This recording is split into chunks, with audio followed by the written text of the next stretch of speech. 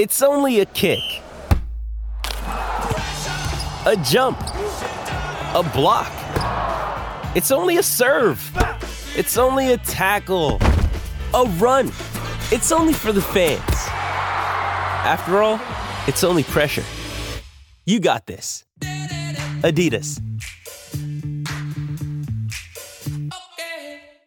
With threats to our nation waiting around every corner, adaptability is more important than ever. When conditions change without notice, quick strategic thinking is crucial. And with obstacles consistently impending, determination is essential in overcoming them. It's this willingness, decisiveness, and resilience that sets Marines apart. With our fighting spirit, we don't just fight battles, we win them. Marines are the constant our nation counts on to fight the unknown. And through adaptable problem solving, we do just that.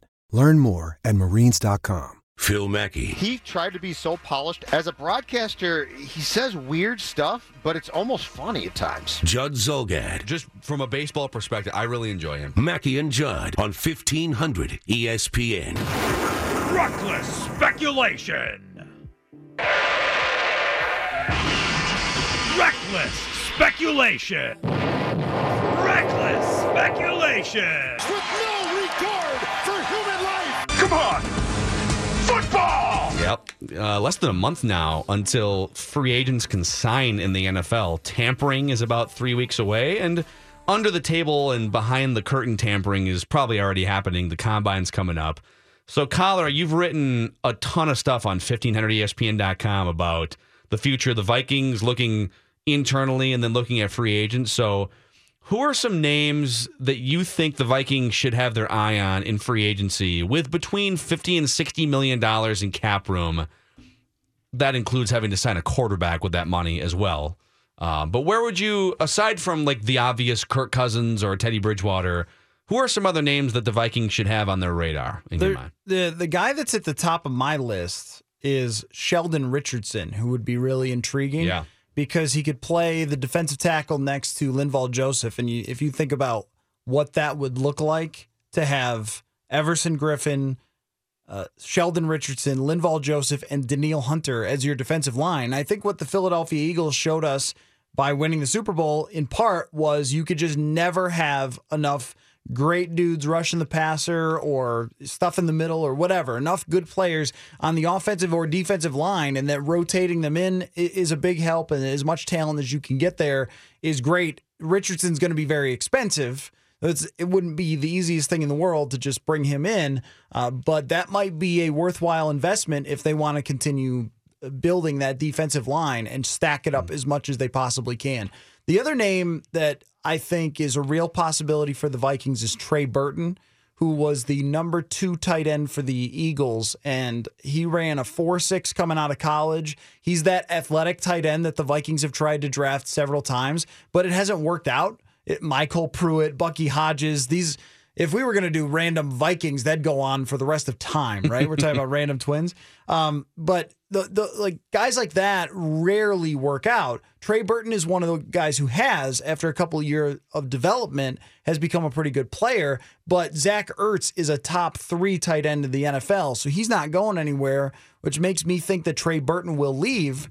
And if you added him to a 3-man rotation of having David Morgan, who was very good and valuable for the Vikings last year, Kyle Rudolph, who they may eventually move on from, maybe after next year, and then Burton, who is in his prime and is that athletic tight end that can be a vertical threat, that is, I think, a guy to really watch. It would be a very good addition for them. And then what are they going to do at the guard tackle position? There's Nate Solder, who is a left tackle, starting left tackle. He's going to command a lot of money. They could do that and move Mike Remmers to guard and move Riley Reif over to right tackle.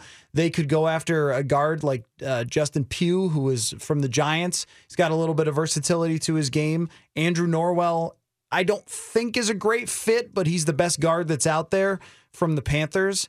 I mean, offensive, defensive line, there are a lot of options that they could go out and get. And my totally off the radar idea is to get Dontari Poe and have 2 nose tackles and have it be hilarious. Just Dontari Poe is 340 pounds. Just have them both like strapped together in the middle. Yeah. Just moving everything backwards. And give up 0.0 yards per carry.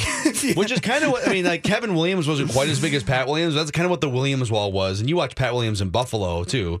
So let me go back to Trey Burton here, because the idea of, so Kyle Rudolph, I think, is an endearing figure for Vikings fans because he's likable, he's accessible, and he's been pretty successful. If you just look at when he's been healthy, he's scored some touchdowns, and you know he had 9 touchdowns his second year in the league, and he was a Pro Bowler, and you had heard going into the draft process, oh, this is a first round guy who, because of the hamstring injury, maybe fell out, and so for the first 2 or 3 years, we legitimately thought, oh, this guy might have a chance if he can stay on the field to be one of those top 5 tight ends in the NFL. The blocking has been lacking. I think the explosiveness, it's pretty obvious if you're watching a game. He gets tripped up by the yard lines sometimes. He's not going to get a lot after the catch. If Trey Burton were to receive the same amount of snaps and targets, I mean, Rudolph received 2 years ago 130 targets. That was reduced by 50 targets, even though he played 16 games in both years. So let's say you gave Trey Burton 100 targets or 90 targets. What kind of production would we see? Would it be better production than Kyle Rudolph has given the Vikings, or would it just be another depth option for you? I thought that the adjustment that Pat Shurmur made to the way he used Kyle Rudolph this year was an effective one. I thought he was a more efficient player than he was before. He was kind of like a check down for Sam Bradford, rather than scheming to get him the ball in the red zone, scheming to get him the ball on 3rd and short, where it seemed that teams always used to lose track of him on a play action on 3rd and short, or even running screen passes with him from time to time. Well, Pat Shurmur deserves a lot of credit for using him really well last year.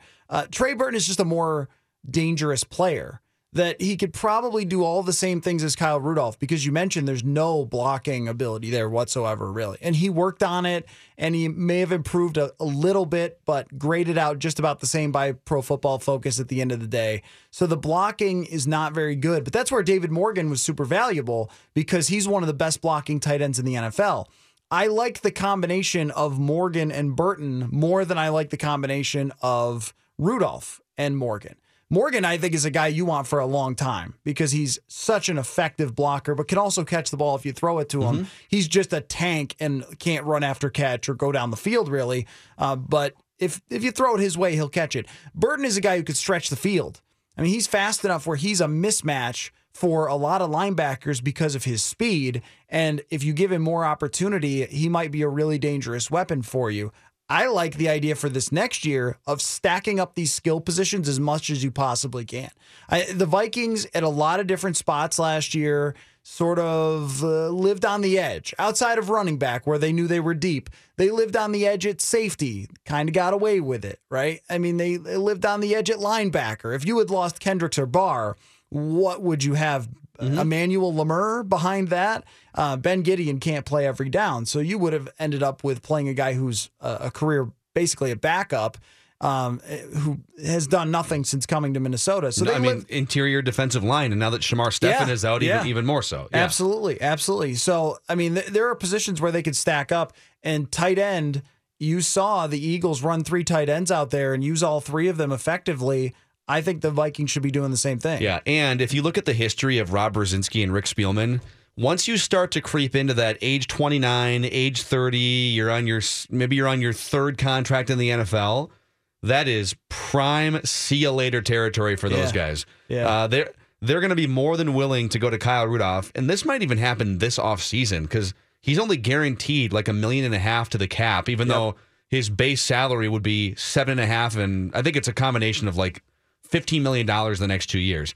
They're going to do one of 2 things with Kyle Rudolph, and that watch starts right now. Restructure so that you're not taking up, top 5 or 6 cap money on the roster, or just flat out, hey, it's been a good run. We need more out of that position. We need more blocking. We need more, just a more dynamic playmaker. I can guarantee you one of those 2 things is going to happen before the end of next offseason, and maybe even starting in the next couple months. I think he's a difficult guy to move on from right now because he's coming off a pretty decent year, and his level of popularity does matter. I mean, the same thing goes for someone like Brian Robinson, who they could have moved on from after last year. If you were just going pure football and football only and considering nothing else and salary cap, but they restructured with Robinson. They did the same thing with Chad Greenway. They moved him down to a different role. They restructured. And it might have to be the same with Rudolph, where he was playing 90% of snaps. I don't think he should be playing 90% of snaps. I think he should be playing maybe 50, and then you're working in Burton in situations and working in David Morgan in situations. And that's not worth $7.5 million Right. to the cap if Correct. he's only playing half the snaps. Yeah. Correct. Or if he's only productive on half the snaps. If you run the ball and he's not productive. And that's the biggest issue. He's just never going to be even decent at blocking. And if you're going to be a team that focuses a lot on the run, now Trey Burton isn't a blocker either, but David Morgan is. And that was where I think they got away with a lot of it last year with Rudolph's shortcomings, was they would bring in the two tight ends and run out of the power formation and stuff like that with Latavius Murray. But you're going to need a good blocking tight end if you're going to run outside zone with Delvin Cook all the time. I think Kyle Rudolph is a really good late inning reliever or a really good designated hitter. A guy who has 15 touchdowns the last couple of years. I'm guessing almost all of them, if not all of them, are in the red zone inside the 10-yard line. So if you're looking for a big pair of hands and a guy that it's 3rd and 5 or it's 2nd or 3rd and goal and you need a target, he's been reliable in those instances. If you're looking for run blocking, like you said, or separation or yards after the catch, he's not going to deliver in as many of those areas. So, at some point, you're going to have to match what he gives you from a production standpoint to the salary. There's a lot more football meat on the bone. We got Peter King has some interesting speculation on the Vikings quarterback situation we can get to. The Vikings made it official. They have a new offensive guru on their staff, a new passing game specialist that has some Minnesota roots, and also a really interesting resume. We can talk about that later on, too. But let's get an inside look at the Twins' new starting pitcher, Jake Odorizzi. We'll talk to Mark Tompkin from the Tampa Bay Times when we come back. It's Mackey and Judd. Collar in for Judd in the TCL broadcast studios. What is this? Mackey and Judd now continue. Okay, thank you. On 1500 ESPN. The Minnesota Twins made the kind of trade you make when you are in a go-for-it mode. Nice going Twins. Nice work, nice week. Jake Odorizzi makes them better, puts them in the American League postseason mix in 2018, and that's all that matters. Yeah, we've definitely heard from a lot of Twins fans on the show today that, hey, because they missed out on Yu Darvish or they didn't trade for Chris Archer, that Odorizzi feels like a buzzkill consolation prize. But he's a very good pitcher, and we're going to get the lowdown here. Mark Topkin is one of the best beat writers in the country, Tampa Bay Times. And Topper, we're stealing you as a guest from Patrick Royce in the afternoon, and we're beating him to the punch. He's probably going to get a hold of you, but we're beating him to the punch by a few hours. So thank you for joining us. No problem. I tell you, the trade hadn't even been written up yet. Saturday night, and Royce was texting me, asking me for the lowdown on Odorizzi. So he's always working, that guy. Yep. So tell Twins fans and tell us, what kind of a person, what kind of a pitcher. I mean, that's a tough division to pitch in. And I mean, we're talking the Blue Jays offenses for 5 years and Yankees offenses in small ballparks, and he held his own pretty well. So who are the Twins getting here? He did. I mean, the Twins are getting a guy that, as you say, first of all, has had a successful record, a winning record, 4 full seasons pitching for the Tampa Bay Rays in the American League East, which obviously means the preponderance of your games against the Yankees, the Red Sox, and the Blue Jays, and then in the Orioles in that ballpark. A lot of teams that can bash. So winning record in ERA, 3.5, 3 3/4, somewhere in there. So you're getting a guy who can be successful. You're getting a guy who's not going to overpower hitters. He is not going to blow, fastball by you. He mixes his things up. You remember the old phrase, like crafty lefty? He's kind of the crafty righty. I mean, he can run a fastball, low 90s, but he's got a repertoire that some days you watch him pitch and you think he's got 3 pitches, and some days you watch him pitch and you think he's got 6 pitches. I mean, he learned the split change from Alex Cobb a couple of years ago, and that became a huge pitch for him. He's got like a little kind of a knuckle curve kind of pitch. He's obviously fastball. He can break some balls off. He can throw a slider, so he can do a lot of different things. So, one thing Odorizzi does, he competes. He's very dependable. He's very consistent. I mean, you go back and look at his pitch logs, and typically a Jake Odorizzi game, he's going to go 6 innings, and he's going to allow 1 or 2 runs. That's kind of what a typical game is. Obviously, some are better, some are worse, but that's kind of what he does, and the Rays kind of came to depend on him. So all that aside, he is quiet. but he is one of those fierce competitor type guys, Midwestern guy. He's going to have some, kind of transplanted Minnesota nice in him there, coming out of Southern Illinois in the St. Louis area. He'll speak his mind on occasion, but he's very determined. He's a guy that didn't get a lot of, he wasn't, highly recruited just coming out of the Midwest, but, he's been traded 3 times now. I think he pitches a little bit with a chip on his shoulder, and I think it's a great situation for him. I mean, he's going to be comfortable, obviously, knowing some of those teams. I think that's a division where he's going to do really well just based on how he's matched up with some of those teams, some familiarity, from playing there, obviously with Derek Shelton on the coaching staff. So I think there's a lot of reasons that this is a really good pickup for the Minnesota Twins outside of the fact that they hardly gave up anything. Right, exactly. I mean, none of us are going to be smart enough, even Patrick Royce, to tell you what Jermaine Palacios is going to turn into in 3 or 4 years. But on the surface, to think that the Twins got the number 2 starter out of the Rays rotation for someone who wasn't in their top 30 prospects. I mean, I saw Derek Falvey's quote. He was very, generous in what he said yesterday, but realistically, that's your 5th best shortstop prospect, and you just got Jake Odorizzi for him. So I think, and a lot of Rays players, and I will tell you this, and Chris Archer on the record, and a couple other guys off the record were saying they thought the Twins did really well in getting the deal done. Well, that's what I was going to ask, Mark. Is there some frustration from the Rays after this offseason? The players who are still there, they can't be happy with this. Yeah, I mean, part of it is it's kind of the way the Rays always do things, but part of it is, the reality hit them. They kind of got over the Longoria trade only in the sense that it happened right before the holidays, which may have been by design. The team knew players would kind of get over it. He's not here, okay. They've got some other guys. But to have the players first in camp and then see Odorizzi and Dickerson traded, it really hit a lot of guys hard. Kevin Kiermaier, who's really one of the faces of the team, one of the leaders, he spoke out this morning and said he was 100% frustrated and upset with what they did. Archer talked a little bit about it again today. So they're going to get over it. They're going to go out and play. They still, amazingly enough, and in a way to the credit of the front office here, they still have a decent amount of talent on this team. And, we've been curious, were they going to go for the total blow-up, total rebuild, Cubs-Astros style? And obviously in their decision to hang on to Chris Archer, we know the Twins are among teams calling about him, to hang on to Kevin Kiermaier. They've got a $10 million catcher in Wilson Ramos. They've got a $6 million shortstop in a Danny Echeverria. They've still got Alex Colomé, which the guy, I had him number 1 on my list going into the offseason to be traded. That surprised me, and I still think he may be. But, they still have some pieces here. So it's going to be a year where, I don't think they're going to win, but they may not be as horrible, quote-unquote, as a lot of people think based on what they do with other moves going forward. But, the Odorizzi trade, I thought he was going to go. I thought the Twins and Brewers were the 2 teams that I thought were most interested from what I've been hearing. But I was definitely surprised they didn't get more for him. Mark Topkin covers the Rays for the Tampa Bay Times. If you're go follow him on Twitter too, by the way. It's just at TBTimes_Rays if you want some good insight during baseball season. So the Chris Archer stuff has been out there. He's got 4 years of team control. So Zach Greinke makes $35 million per year. Chris Archer, who's one of the top 12 or 15 pitchers in baseball, signed one of those team-friendly deals a while back, makes $35 million over the next 4 years with the team options. If the Twins, we've heard Max Kepler's name out there here in the Twin Cities. If the Twins were to go back to the Rays and say, listen, Buxton's off the board, Royce Lewis is off the board, number 1 overall pick, and Jose Barrios is off the board. You can take Kepler and any 3 prospects in the system. Is that, what gets it done for Chris Archer?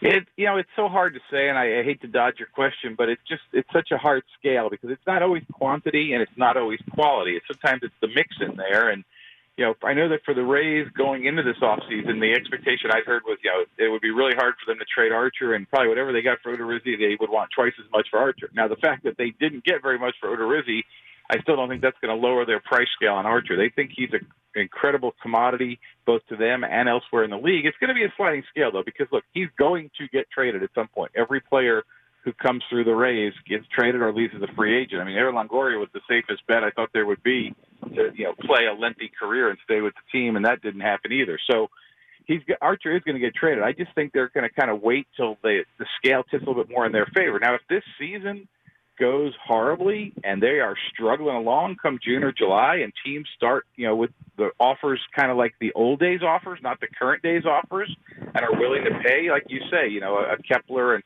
2 or 3 other really good prospects, then maybe they do listen. But as of now, I don't get the sense they want to do anything with Archer just yet. they still feel like he's got incredible value, and there's going to be a way to maximize that for them one way or the other. Yeah. Hey, so the Twins have been they've been revamping their front office for over a year now, ever since Derek Falvey and Thad Levine took over. And one of the sneaky, under the radar moves they made a few months ago, they brought over one of the main analytics pitching gurus from the Rays, Josh Culk. And the story that, so for people who don't know, Josh Culk had a Pitch FX blog like 10 years ago, and the Rays told him, shut it down, we'll hire you, and you never tell anyone what you do for us. So what do you know about Josh Culk? What kind of things does a guy like that bring to an organization? Is it all just is it all in secrecy? Like, what do you know about him? Okay, so there's all those nice things you said about me at the beginning of this interview, being a good reporter and all that. I know. Here's how little I know about Josh Culk. When the Twins officially hired him, they let him. They brought him to the winter meetings, I guess, so he could meet a lot of the organization down there. And Dustin was taking him around, and I guess ran into Lavelle and a couple other writers and introduced him. And they asked him something about it, and coming from Tampa Bay, and he said, "Yeah, I was there for 9 years. I never met Mark Topkin." Yeah. So I don't even know what the dude looks like. I never talked to him. He was totally. They didn't even put him in the media guide the first couple of years. They didn't want anybody else to know he was working for them. So you talk about, I got to kill you if I tell you kind of stuff. Oh yeah. He is top secret. I mean, Woody, the essence of it is right. He has a great understanding of pitch effects, which is, the very first, kind of really deep analytical, statistical video analysis of everything that happens to balls when they're pitched. And he has combined that with how it affects injury. That to me is where he, was really his niche, was he could kind of forecast, and this is a little supposing here, a little suppositioning, but he could forecast, when guys were breaking down and things like that. Now, there's other companies who do that now. There's other people who try it, but I think that's really where he kind of created his value. And, it wasn't that him and the Rays had a horrible breakup. My understanding was he just had, some personal things where it was better for him to move to the Midwest, and the Twins are going to be lucky to have him. I mean, he's obviously a brilliant mind, but I couldn't tell you if he was sitting here next to me. Hey, Mark, what is the latest on just where the Rays stand as an organization? I mean, they're a team that seems to come up all the time if it's ever a team going to move in Major League Baseball or anything like that. Like, are you studying football tape just in case? Or, I mean, what is the status? Yeah, I mean, the thing is, the short answer is they obviously have had horrible attendance. They've been at or near the bottom for the last 6-7 years.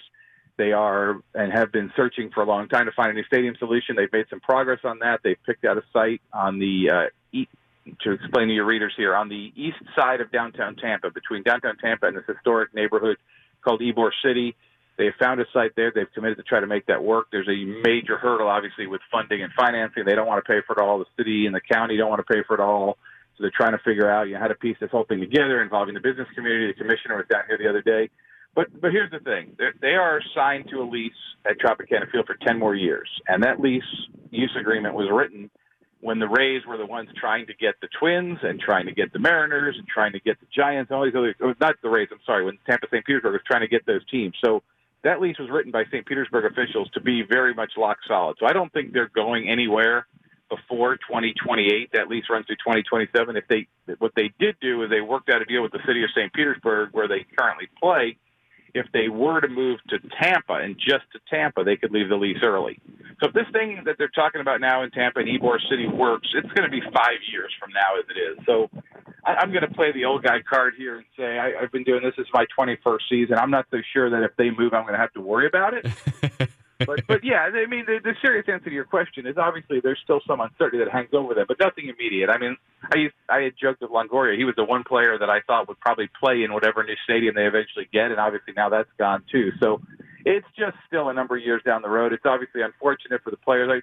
Think about this. What if you ever got called up and your only major league game you played was at Tropicana Field, on a Tuesday night, and that was your only major league experience? So it's been unfortunate. I mean, they obviously grew better when they won. They've also had 4 straight losing seasons. They haven't been in the playoffs since the Joe Madden, Andrew Friedman regime. So there's a lot of reasons for a lot of things that have happened here. But they're hoping brighter days are ahead. Yet by dealing these guys that we just talked about, Corey Dickerson getting DFA, trading Odorizzi, there's a lot of fans and players upset with what they're doing right now. Yeah, dude hits 27 bombs, all-star, and he's DFA. I mean, the DFA thing, it's not your classic DFA, but the optics are bad. But right. I mean, somebody sent me a stat yesterday saying, look at his stats and age and WAR versus Eric Hosmer's stats and age and WAR. And Hosmer got $144 million, and Dickerson got DFA'd on the same day. So it's a weird business, and it's a weird time for this team right now. And like I said, they still feel like they're going to come out of this with a team that can compete. It'll be very, very curious to see. Mark, great stuff. Mark Topkin from the Tampa Bay Times. He's a fantastic beat writer covering the Rays and some good insight on Jake Odorizzi. And say hi to Pat. And we don't get to see Pat because he sits in Florida and does the show until we see him in studio after spring training's over. But you'll see him before we do, I'm sure. Well, that'll really be to my benefit. Well, let me say hi. You guys have an incredible Twins and also Vikings fan who lives in Atlantic City, New Jersey, named Dave Knockowitz, who's listening right now because he just texted me. So heads up to him too. We're global on 1500 ESPN, Topper. Thanks, man. All right, guys. See ya. All right. Well, there's a couple things. So we'll get back to some of this discussion, but Josh Kulk, that's amazing. And so, by the way, like, he's one of the best, most plugged-in beat writers in baseball. And the Rays pitching analytics guru was there for 9 years. They told him, Jonah Carey wrote a book about the Rays and couldn't even get close enough to the throne to interview some of these people because they just wouldn't allow it, called The Extra 2%. But he does get some information on this Josh Kulk from a decade ago. Shut your blog down. We'll hire you. Don't ever tell anyone what you do for us. And there's actually a blog from 2015 that explains how Josh Kulk and the rest of the Rays analytics inner workings gurus launched an internal system called Kinatrax, which is a markerless motion capture technology that will revolutionize the way teams can evaluate and monitor their pitchers and injuries. He was a physicist by trade before he took on baseball blogging as a hobby. And now he works for the Twins in secrecy. I mean, I thought about being a physicist, but, like journalism, being a physicist. Same skill set, really. Yeah, it's all kind of the same. Dave, what kind of stuff do you have for us next? Really good stuff, Phil. College basketball officiating continues to stink, according to some. A great nugget for any Always Sunny in Philadelphia fans. And, the anthem. Mackey and Judd. Judd's out still. Collar's in. TCL Broadcast Studio. Mackey and Judd are back. Come on, boys. We're going to do it again. On 1500 ESPN. And Stuff You Should Know About is sponsored by Indeed. Are you hiring with Indeed? You can post a job in minutes, set up screener questions, then zero in on qualified candidates in an online dashboard. Get started at Indeed.com/hire. And now, ladies and gentlemen, please rise. Men, remove your caps as we honor America and the Twin Cities sports scene with the playing of Stuff You Should Know About. All right, we got Collar in here from 1500ESPN.com. Saturday Sports Talk now as well, and the Purple Podcast. Judd's back tomorrow from his Chicago excursion. We hope, if the flight can get in. Yeah. I saw some awkward Judd photos from like a skating rink outside Wrigley Field over the weekend. Not like sitting on TC awkward, but still awkward. Yeah, yes. like he wasn't sure like how to smile. How do I stand? Yeah. We need to teach Judd just like a go-to smile. Or like a go-to thought when people want you to smile that you can, Yingling. Don't most people practice that, like their picture smile? Like in the mirror, you look or you take selfies and you're like, okay, so when the selfie practice. Yeah, sure. Anytime anyone takes a picture of me somewhere, I'm going to do this with my face muscles because I know it looks okay. Yeah, maybe Judd's never done that. Maybe like eyebrows up. Yeah. Or like Dave had a good trick before the show. Just laugh for like think of something funny and kind of chuckle to yourself. You get a great smile out of it. Instead, he looks like every kindergartner, just teeth. And he would admit that too if he were here right now. All right, what's some stuff we should know about? Well, let's talk about something worse than Judd's smile. And sorry. Oh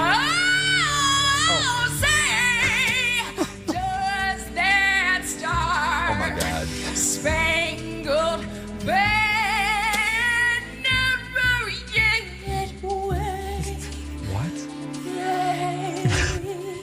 Bring it home, Fergie. Come on.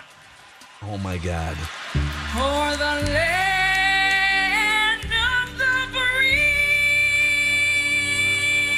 Woo! Oh, God. No. And the home of the brave.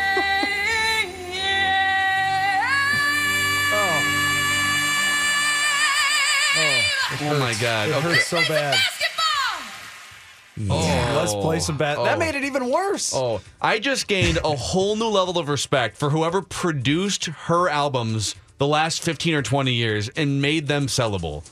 Like Black Eyed Peas, Fergie solo stuff, whoever had to go in and manipulate those vocals to make them sellable to the mainstream, you deserve millions more dollars than you probably made off of those productions. So because she's a professional singer by trade, I think that becomes the number one worst of all time. The ones that people have gone to are when Rosie O'Donnell tried it, Carl Lewis. or Carl Lewis. Roseanne, you mean?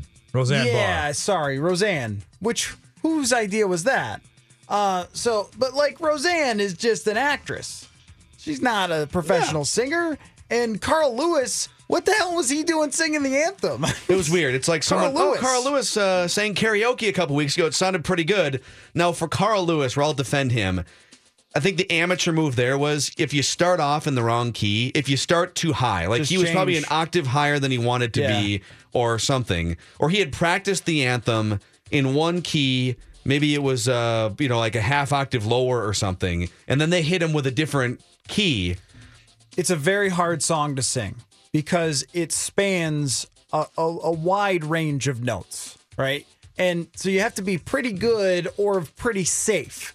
And whatever that was, though, that wasn't neither anything. good nor safe. That wasn't anything. Now, I saw the Strib last night posted a tweet that said that she was it was something like she tries a sexy anthem.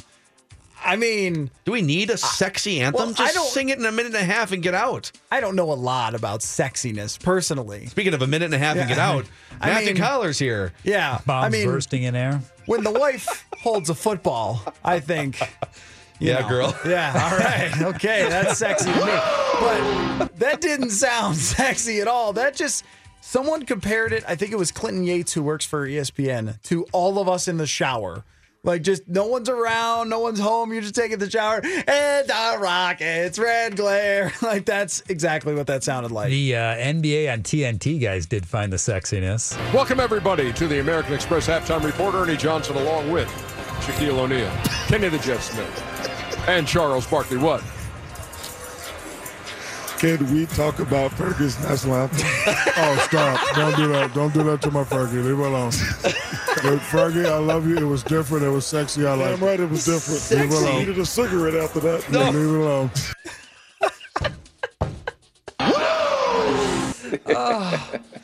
All right, then. What else you got, Dave? Are you guys It's Always Sunny fans? It's Always Sunny in Philadelphia? I have not seen it, no. Okay. First 2 or 3 seasons, and then I kind of faded, but yes. I'm kind of hit and miss. I've seen enough of them. It's entertaining enough. Not my favorite show, but there's an episode where they're trying to set Charlie up with an online dating profile. Yes. I don't know if you've seen this one, Phil. Yes, but this is it's like a Philadelphia Seinfeld almost, is how I would characterize It's Always Sunny. That's fair. Anyway, this is a little clip from that episode. What's your favorite hobby? Magnets. Okay, what? Like making magnets, collecting magnets, Playing with magnets? Just magnets. I'm gonna put snowboarding. We'll put snowboarding. I don't really snowboard. All right. What are some of your likes? Ghouls. What are you talking about now? Funny little green ghouls. What? Like in movies and cartoons? What? Little green ghouls, buddy. Don't write ghouls. I'm not. I'm putting travel. Okay, magnets and ghouls. Eli Krause pitches for Kent State Baseball Club. He was pitching over the weekend in a game televised on ESPN3. Sam Levitt was the guy on the play-by-play, and he doesn't know much about these guys. So you go to the media guide to learn a few things. Let me go word for word what some of these are. For Eli Krause, he enjoys magnets. It's an interesting hobby. He fears goblins and ghouls, so let's hope that nothing pops out anywhere. What else we got here? Superstition is turning off every light 3 times to stay alive. I don't even know what that means. Is that part of It's Always Sunny? I think that's a bit, yeah. Yeah, so play-by-play guy had no idea, obviously, or had not seen the show. I wouldn't have put that together either, though. That's a pretty obscure reference. Who discovered that, though? Like, was someone listening to... Was that the radio, or was that a television? I think it was a TV. It was a TV, yeah. Oh, it was a TV game, okay. Yeah, so I'm sure, like, someone who has watched the show religiously found it and then sent it to a blog of some kind. Yeah. Hey, just so you know, I've done a lot of research on this Fergie anthem thing. Mm-hmm. Did you know she also sang the anthem before a Dolphins-Patriots game in 2011? No. Yeah. No, I See did if not. you can pick up something that sounds a little familiar. For the land of the brave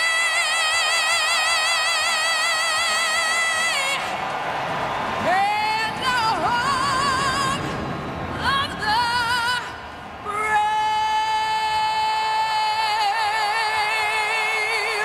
Let's play some football, America! Oh, football. So her thing is to just get done and yell like whatever the activity is. Do you think she does that in real life? Did you guys Let's go know to the grocery store! that they sing the anthem before the dog show? There's like that Of course, Westminster it's dog show. it's an athletic competition. Of course, you sing the national anthem before the dog show. So I was ready for that dog show. I like a good dog show. Though, in my opinion, the Westminster should include the Greyhound, which is my dog. But so I'm like, oh yeah, all right, great, cute dogs. I'm going to watch this. And they're just about to get started. I'm like, all right, I'm pumped. Some schnauzers, let's go. And then they pull out a guy with a microphone to sing the anthem. The dogs don't care about the anthem. Well, first of all, dogs are Americans too, okay? Yeah, Dogs that's can right. show patriotism. I think a couple of them sat. I think there has to be a dog somewhere in the country that's able to like howl some semblance of the national anthem. So if you can get a dog to go along with it in a duet, then I would sign up even more. Howlin' Kaepernick sat for the anthem. Stop. Sometimes I like your puns. I will give you credit for that. I'm just gonna play this. You know, somebody asked me whether I think he'll be a major league player at some point. I think he will play in the major leagues. That's my guess. That's my hope, and to some extent now, after a year and a half, a modest expectation. Sandy Alderson, Mets GM, on Tim Tebow. Well, so two things, okay? Number one, I saw some video of Tim Tebow in the batting cage yesterday. He looks ripped. Bombs. The swing looks great. Going opposite field. Secondly, he's like 30 years old, right? So there's no point in not bringing him. If you're going to put him in your organization and he's going to eventually, like he's going to take up a roster spot on a team, and eventually the goal is to maybe have this thing work out, like he's 30, so you should just throw him in the fire and see what happens, right? What's the point in slow cooking it till he's 34 and then he's washed up even more? Anybody who was criticizing the Mets for signing Tebow or upset about it, we were just talking about the Twins bringing in Butch Husky and a bunch of these other Mike Morgan pitching at age 38 and Brett Boone and Rondell White. And like the long shots are a part of baseball where it happens all the time. And if the guy's name, if it wasn't Tim Tebow and it was just like Stan Johnson, but he had been a football player who won the Heisman Trophy and was taking a shot at it at 6'4", 250 pounds, and a better athlete than 98% of Major League Baseball, you'd be like, all right, let him swing away. And what I would say is like Stan Johnson's the guy who got cut from the team so that they could put Tim Tebow on the roster, and he wasn't going to make it either. So people can get off that wagon. Because if you go to AA rosters, they're like, oh, they're taking away a job from a real prospect. Yeah. No, there's a lot of 28-year-olds in AA. Yeah, and like none of them are going to make the major leagues. If you're 28 and in AA, you're probably not going to make the major leagues. Collar's hanging out with us in for Judd in the TCL broadcast studios. We'll get back. There's a lot of Viking stuff to get to here. The new offensive passing game guru they just announced on the coaching staff, Peter King, with some opinions on what the Vikings might do at quarterback, and plenty more here. Mackey and Judd, TCL broadcast studios. Phil Mackey, Judd Zulgad. You don't seem like a public menace to me. Mackey and Judd on 1500 ESPN. Join 1500 ESPN and Rookie this Sunday at the 2018 Lake Home and Cabin Show from noon to 2 at the Minneapolis Convention Center, now in its 14th year. The Lake Home and Cabin Show is Minnesota's only show that specializes in second homes and the second home lifestyle. If you own a lake home, cottage, or cabin, or you want to own one, this is a truly unique and focused event you will want to experience. Details at 1500ESPN.com, keyword events. This portion of Mackey and Judd with Mackey and Collar is sponsored by Menards. You know, it's...